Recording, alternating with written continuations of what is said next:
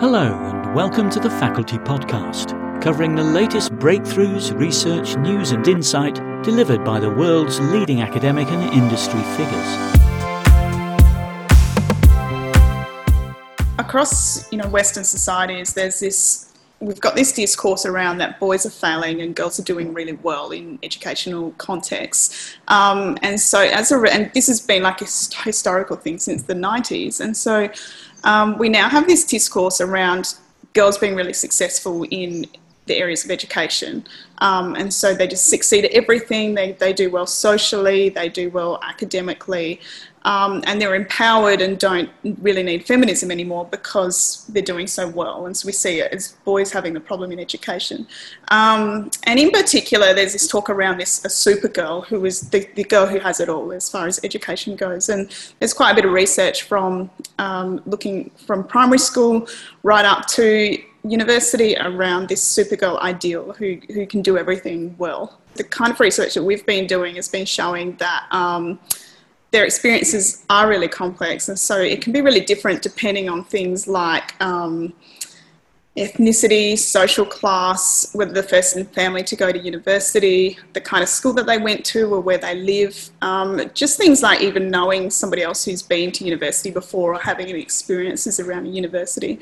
And so there's this real problem with the successful girls discourse or a super girls discourse because it assumes that all girls have the same experiences or they're all successful in the same ways, and it just isn't the case. So this was a very small-scale study. It consisted of 12 students, and we recruited it across 3 different courses. So the first course was journalism, then human movement, and then literacy education. So for maybe your readers are unaware, human movement is like an introductory course, and then students can go into different health or physical activity-related fields.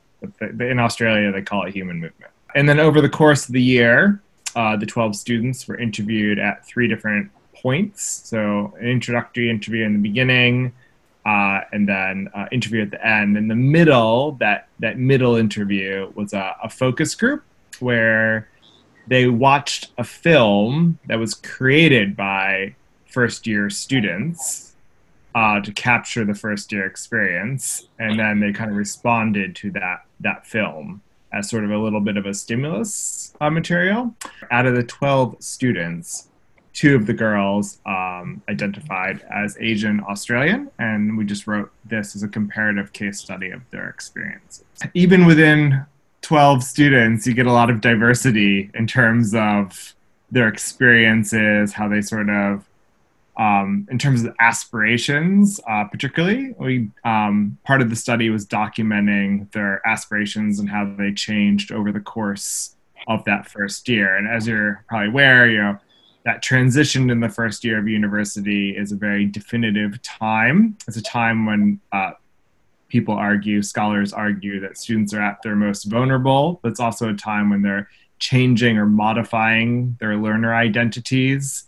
In lots of ways, the majority of the students in the study still lived at home, but going to university was a very different space for them. They have all different levels of familiarity with the expectations in around university. And some of the other findings we explored was around their experiences and how that informed their aspirations, but then also in terms of their general experiences around misinformation, navigating the university campus. And as you can imagine, it's very different for students who are in journalism or human movement or literacy education. Possible selves has been used, it comes from a psychology background, but it's been really adopted into the psychosocial. And within that, in terms of the fields of psychology and sociology, and recently it's been used more and more in higher education. And we were inspired by previous scholarship in and around that. But possible selves as a nuance processes of change and transformation, when we thought about how people incorporate hoped for and feared futures into their identities, right? So in terms of aspirations changing over time, you look at the first interview we conducted versus the last interview we conducted, you can see how they're modeling possible selves that are part of their aspirations.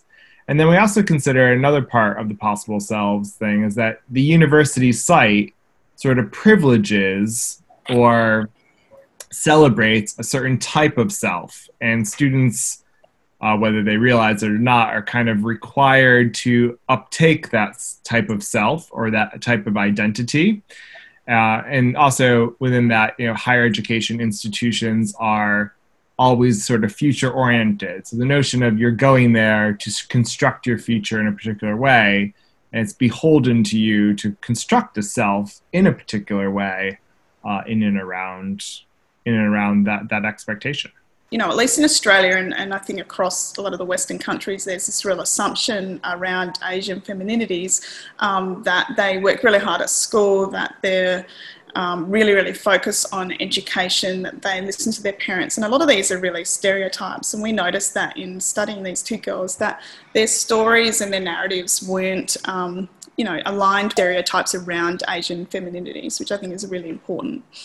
And also, to build on what Sarah just said, it's like the girls, Joy and Naomi in this study, the girls are really aware of those stereotypes. Yeah. And they kind of either embody those stereotypes or they sort of kick against those stereotypes at various moments over the course of that year, because they know the way that people potentially perceive them, I guess, based on their physical appearance.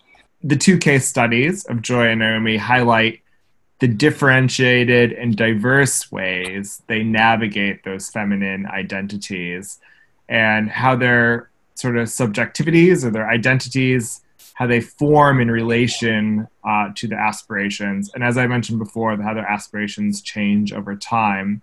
And then I think we saw a lot of examples in the data around how they accept and resist the aspirations placed upon them by their family, as well as the higher education institution. I think that's kind of the key finding there. So, they find ways of accepting and resisting the aspirations placed upon them by family and higher education institution and arguably society as a whole. But then you also, in terms of the nuanced differences, you have, Joy performs a good girl learner identity.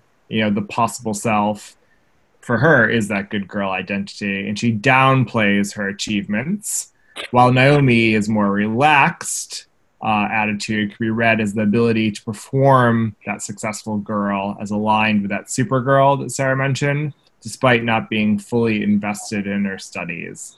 So another way of reading that data is that Joy, who comes from a working class background, performs the good girl and downplays her achievements, while Naomi, who comes from a middle class background, has this more relaxed attitude, and she is able to perform that Supergirl, but she's never fully invested in her studies in the way that Joy is more determined, but has less cultural capital.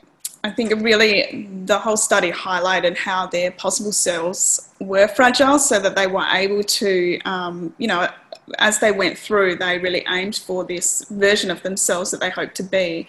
But if things weren't quite working out, they were able to shift and come up with a new possible self or a new version of that, and then aim for that. So, for example, Naomi was really only doing journalism with creative writing because she said her parents would kill her if she just did creative writing, and that it was important for her to have something that they saw as being like a real career. And so she added the journalism in. But as she was going through the degree, she actually found she was really enjoying journalism. And so, she was able to start to see that maybe there was a version of journalism that she could do that would fit with her, in particular blogging. And so she was able to reimagine this version of herself that she might aim to be in the future.